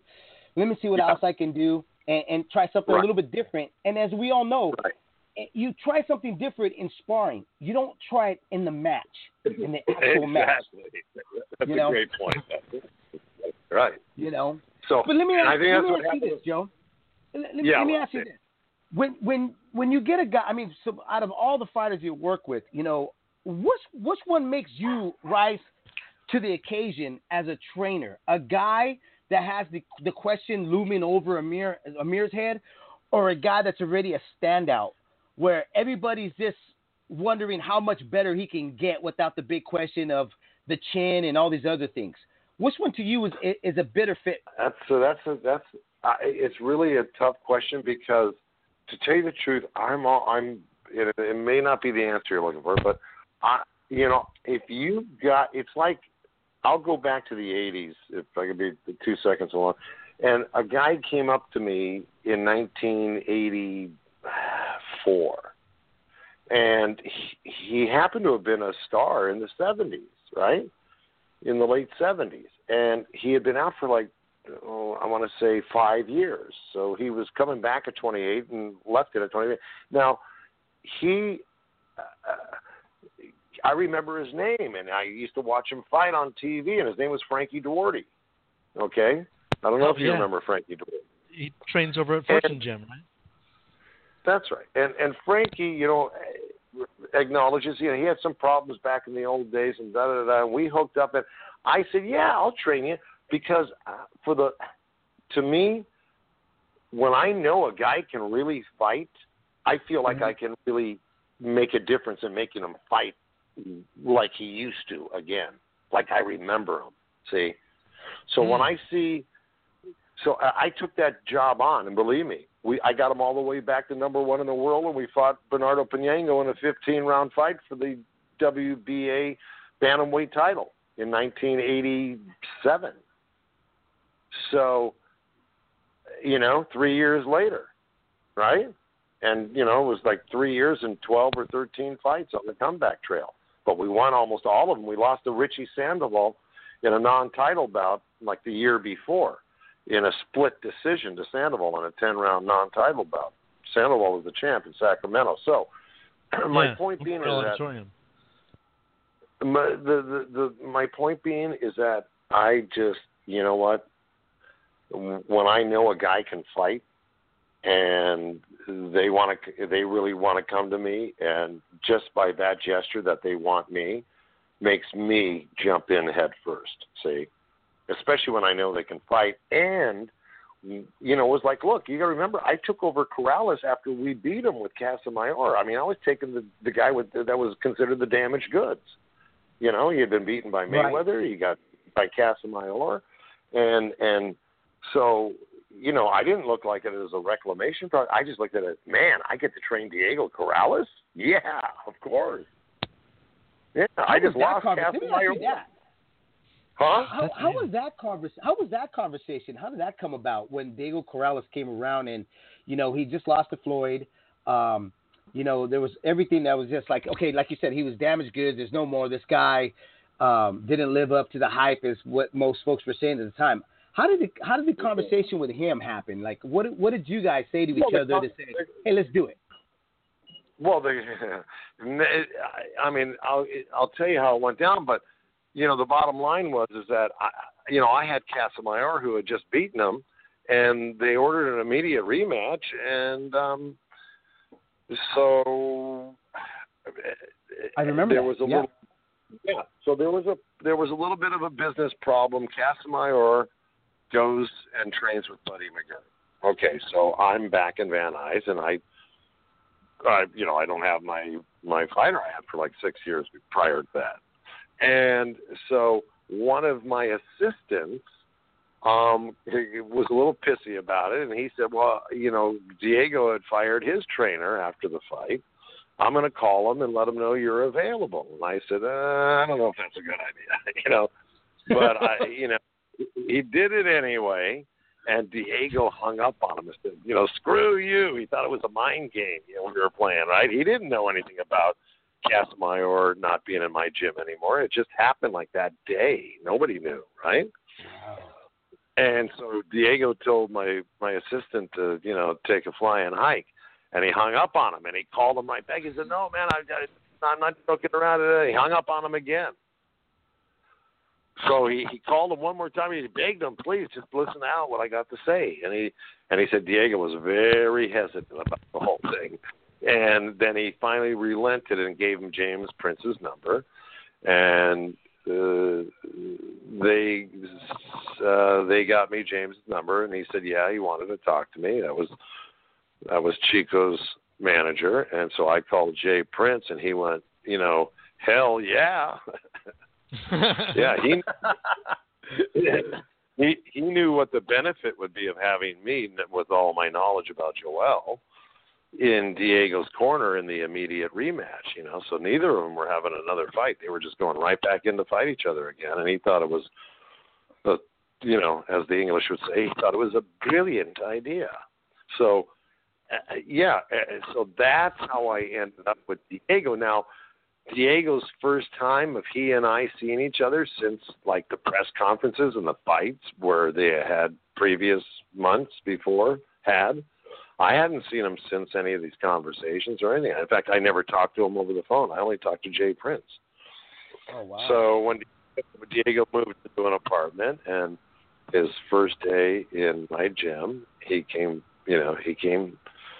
I want to say with that Diego stroll he had, and we met in the locker room. And so, of course, it was a little dicey for just about 10 seconds, Just because, he's looking at the guy that was like, across the ring from him just a couple months earlier, you know what I'm saying? Right. Yeah.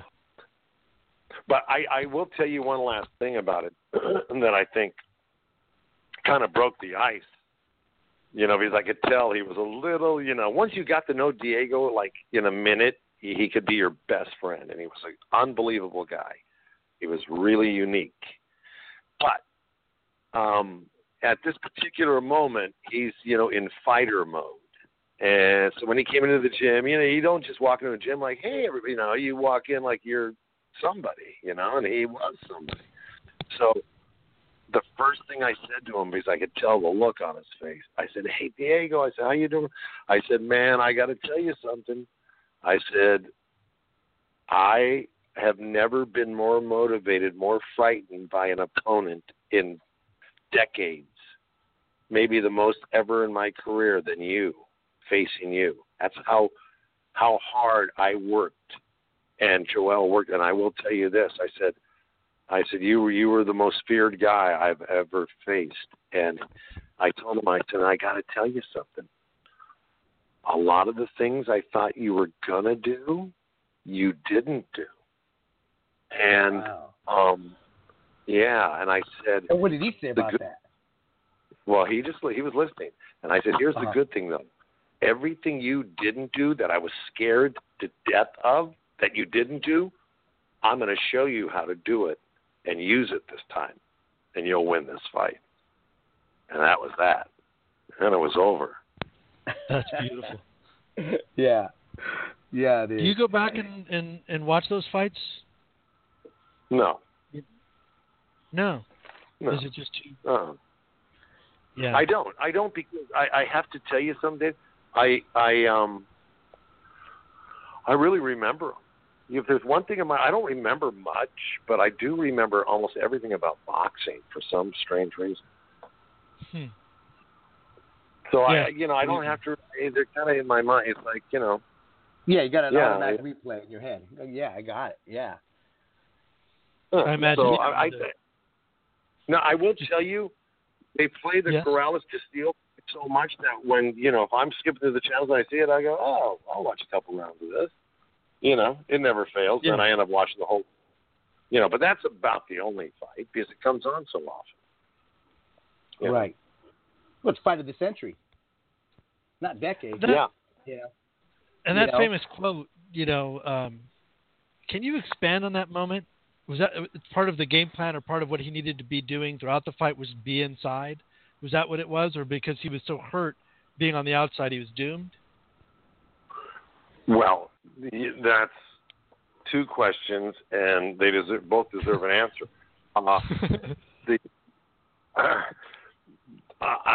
I will say, that was our plan, was to be inside, submarine him, beat him at his own game, get an early lead, beat him up early, so later on we can take him out. Because if we were to go in there and box, which Diego's never done in his life, always attacked. So Mayweather couldn't get away from Castillo. What made us think we could? So the next question is, can Diego fight on the inside? Oh, yeah, of course he could. Just nobody ever challenged him on the inside because they were too afraid of his combos and power. They always ended up getting knocked out at arm's length by him, mostly. And while they were on the run. So, you know, I knew he could fight on the inside, and I knew if we trained to a specific type of fight on the inside, which is what we did, it wasn't by accident. So, you know, we did that for a couple of months, and I brought in sparring like you wouldn't believe. These were all A sparring guys. These were not even B or C. These top guys. So I had incredible sparring. We were doing incredible amounts of rounds. I knew what type of fight we were walking into. Trust me, I knew exactly what we were walking into, and I knew by our game plan that it was going to be a brutal fight. I even said it at the press conference, you know, Wednesday before the Saturday fight. I said, you know, to the people in the audience, the press, I said, you guys don't realize it yet, but you're getting a pay-per-view fight for free. You know, because that's what this is. You know, and it was more than that even, but you know, so our idea was to get inside and do that. Now the question about distance, you know, the inside can be more brutal than the outside, but the inside is also safer in a way, if you know what you're doing. Okay, if you're a step and a half behind the other guy these guys were 5-star quality inside fighters. That's all there is to it. They're top surgeons. Right. And, you know, it's the prototype for an inside fight right there. But you notice what got Diego knocked down. It was distance. He got knocked down by a long punch. Yeah. Okay. See? And that was the problem. Is that if you left too much space between you and Castillo, he would eventually get you with one of his feints and goes. You know what I mean? He was really good at it. And I had watched enough film to know what he did. So, you know, to me, on the inside, you can feel what a guy's going to do. You know? On the outside, you can't feel what he's going to do. You can see and sense, but on the inside, you can feel it because you're body to body. So, the safer spot for Diego, and quite frankly, where he did his most damage, was on the inside all night. Now, it was a tug of war in the mid-rounds, but we won the early rounds for sure, first 4 or 5 rounds. And the middle rounds was a tug of war, and then, boom, walked into a jab feint to the body and a left hook and dropped him. And then he got up and got dropped again by another left hand. So, you know, both of them were at a distance. Yeah, get inside. Yeah. Because that's where you're going to be safer. Yeah. Don't let him. Yeah. Hmm?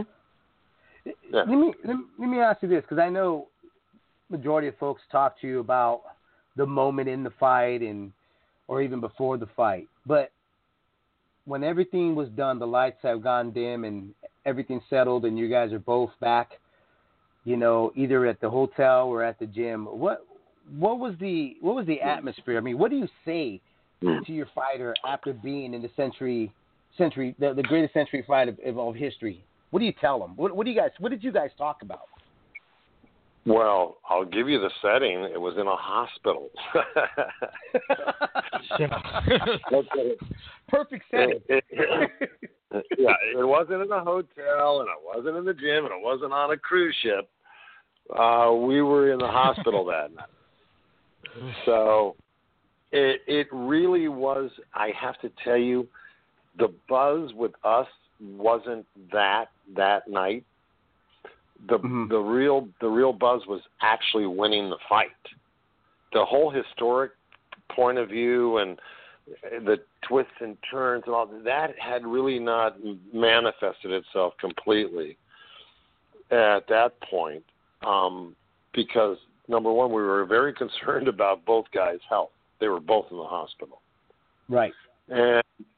And believe me, I saw some things in there from some of the side effects from the fight that were a little disturbing, to say the least. But that being said, everyone recovered, and it was more about that. It was more about just, okay, is everybody all right? Because that was like, that was like 30 fights rolled into one fight, that night. And so you knew it was something extraordinary, even on the body itself. So that's what we were concerned. That's why we were at the hospital. And like I said, the win, we couldn't get it. And it's pretty much, I think, if you would have lost that fight on our end, Diego was laughing while he was laying in a hospital bed. I mean, really under the covers and in a hospital bed. He was, having a good time, but that's because he won. Can you imagine being in the hospital bed across the hall when you lost? I mean, my God, the pain must have really set in. So it kind of ameliorated some of the physical pain, because the whole the positive thing from winning such an exciting fight was what kept the mood pretty good in the room there. But it was not much more than that, to tell you the truth. Diego, let me ask you, when did it settle in Diego's head that he was in a fight that was actually that special? That the result of it was that special. When did it finally hit him? Well,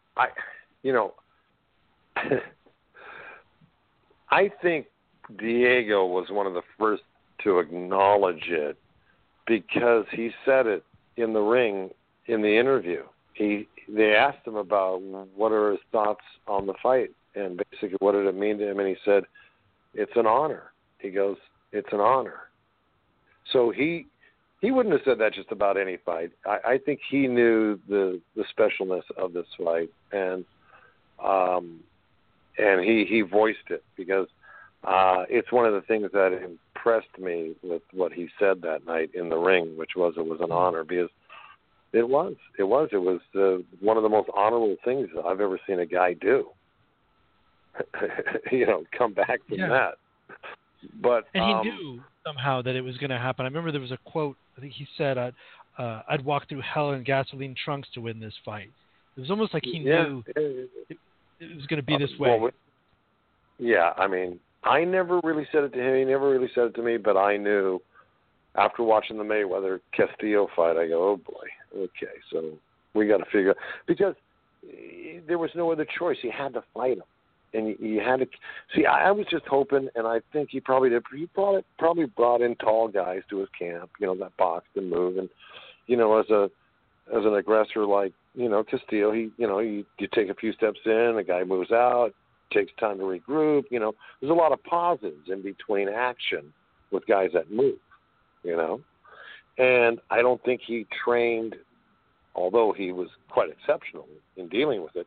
But I don't think he trained for an inside fight and somebody testing him every round, every second of the round. So I put an extra strain on probably what he was, his body, considering how he was, the speed at which he was training in sparring. It probably wasn't an all-out assault he was getting every day from his sparring partners, is what I mean, Yeah. So, because you want your sparring partners to emulate who you're fighting. They probably thought we were going to box. And I figured they thought that, and I go, well, that works to our advantage because not only are we not going to box, I don't think it's possible to do it. Right. It's not. Yeah. It's not in. It wasn't in Diego's nature, or it never manifested itself in any other fights where he was sitting there boxing like he was always trying to knock you out. Yeah. So I mean, how was I going to pull that off? I don't think it would have been possible. I just figured we'd be better off, and our only shot was beating the guy at his own game. That's how sometimes you can do it. You beat a guy at his own game when they think you can't, and then they get surprised by it.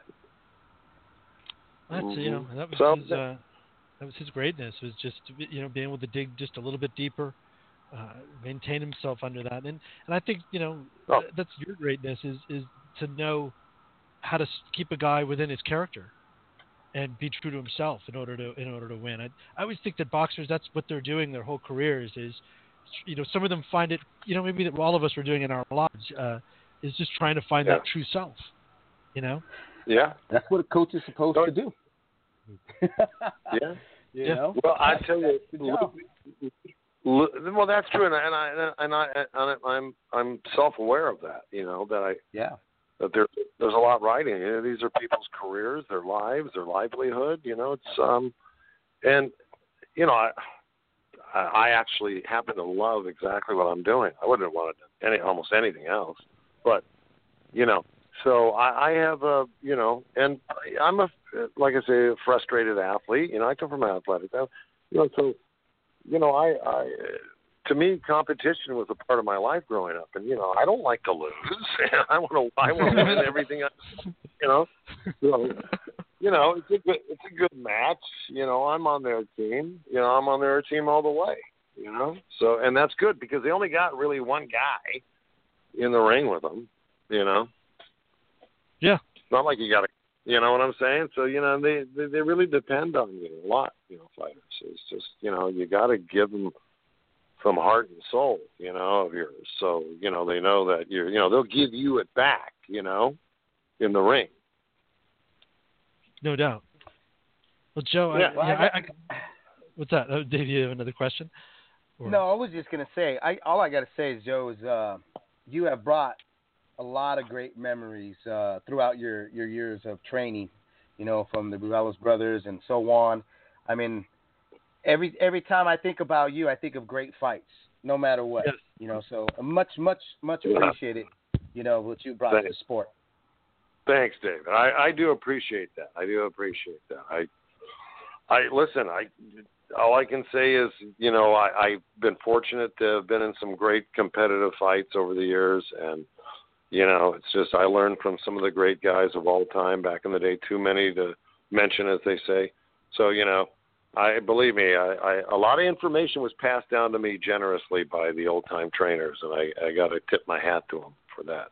That's for Next sure. time we do this, and I could talk to you for hours, man. I really appreciate you giving us so much time. I do want to ask you, but we'll do it next time because I'm sure you've got a lot to say about Howie Steinler and your apprenticeship with him and where the game is now. But just it's sort of so great to hear your voice again, Joe. It's been way too long. Oh. So, thanks so much. Same here, Gabe. I really appreciate it. And like I said, I jumped at the opportunity to do your show. I was actually, looking forward to it. So let's do it again anytime you want. Fantastic. We will. Absolutely. All right, you guys. You have a great night, and we'll see you at the fight. You're going to be making some more memories with you in Amir.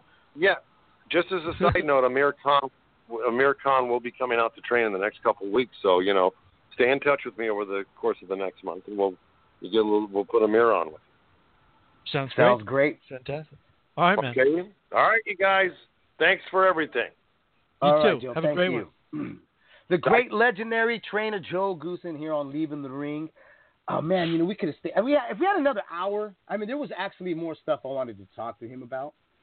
But we only got No doubt. 5 more minutes left. I mean, we didn't even do our preview or our review, anything today because we had Tom Loeffler on in the beginning of the show, and then Joe Goossen came on in the second part of the show. I've got an idea about that, though. Maybe we can do a little supplemental show or something. Because it deserves more than 5 minutes, but we'll figure out something. I mean, I guess we could do the fight preview if you'd like. I could run it down in 5 minutes. Let's go ahead. We've got 5 more minutes. Let's go ahead and do that. We got Jojo Diaz versus Gary Russell Jr. What's your take? What do you got? Who do you got in that fight? That's such a great fight. I mean, I would pick Russell Jr. if he fought more often. But this is the once-a-year sighting of Gary Russell Jr. And I wonder. I mean, Lomachenko how weird, fight. Huh? It's so strange. How weird. Adonis Stevenson, who's been missing in action. Same thing with Gary Russell. They're both going to be fighting the same week. How did that all come about? How did that happen? What? Who do they have in common? Who's on their side of their negotiating table? I don't understand. They must get paid really, really well enough to just chill and fight once a year. I wish I had that job. I'm not. You can't knock the hustle. I know. I'm jealous of the hustle, though. I got to tell you that. I'm really jealous of the hustle because they don't have to work once out of the year, if that.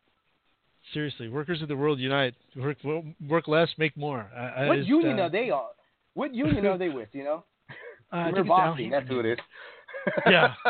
Well, I mean, but you look at Diaz, and he fought twice last year. That's true. It just seems to be getting better and better each fight. He picked up a belt, vacant belt, and then he defended it. He's workmanlike. He goes rounds. He's got all the things. Big power is not what he has. I think he hits hard enough to keep you honest, but he's not. I mean, at the top level, I haven't seen that one-hitter quitter. Something to worry about all night. But I'm going to go with Joseph Diaz Jr. anyways. I like his activity the last few years. Gary Russell Jr. is one of the most naturally talented fighters I've ever seen. Just super fast, great balance, great hand speed. But just the activity, it just bothers me. But I won't be surprised if he wins either. Not to be hedging my bets, but it's this one's a toss-up. Great matchup. Who you got? Well, I think the thing that you mentioned was Diaz's workmanship. Gary Russell's got the fastest hands, obviously, one of the fastest hands in the sport. But when you're not consistent and you're not working against guys that are going to come forward and you're not in the gym, but in the actual ring night, that to me can pose a lot of problems for you. Because you got to get used to the pressure. You got to get used to a guy not coming to work, but coming to beat you to continue to work. Which I mean is like a sparring guy is going out there and he knows his position. He knows what he's there for. It's to be worked on. For him to put in hours for you to perfect whatever you're bringing to the table. But then when you get a guy that's actually looking to take the food off your table, that's a whole completely different scenario. So I wonder how Gary's going to react to a guy coming to win. That's going to work for a win. So I'm leaning with Diaz. I'm really leaning with him. And I think the only thing that's against Gary is not his hand speed, but his inactivity. Yeah, I agree. And, also that night, Showtime, Adonis Stevenson versus Badu Jack. I'll just be real quick. Badu Jack, all day, all night. I think he gets to that chin. I think he beats up Adonis Stevenson. I like me some Badu Jack. I do too. I like Jack, but I just don't think Jack can hold up to the Superman punch. I just don't know. The reason why I say this is Adonis Stevenson has bailed himself out with the awkwardness and the weird balance that he has. He's still able to generate this punch that takes anybody out. I asked Tony Bello. The guy just it's a very well preserved power that they always say the last thing to go in your boxing skills is your power, and that's something that hasn't gone away, hasn't deteriorated. The only thing is that how Jack defense-wise is he going to be? Because offense-wise we know what he's going to bring, but defense-wise to me, he's got to make sure that Superman doesn't land on point, Wrap it up, Pete. on the button. You know. Yep. And we're wrapping up time here. No, I got you. I think the show is just about over, but you want to take us out? Yeah, we ran out of time here on Leaving the Ring, and we had a great time as always. Everybody enjoyed the weekends. We'll try to recap everything, maybe throw it on another pre-record show. Here are our final thoughts about the stuff that we didn't get to catch up with, the 365 days with Canelo. Plenty of other stuff here on Leaving the Ring. If you missed the show with Tom Loeffler and Joe Goossen, don't worry about it. It will replay. You'll catch the archive, and you'll be able to tune in and listen. Enjoy your weekend. Remember, don't drink and drive because you will spill your beer. Have a great weekend, guys. Gabriel, as always, see you next week. Same time, same place. Peace. Ladies and gentlemen,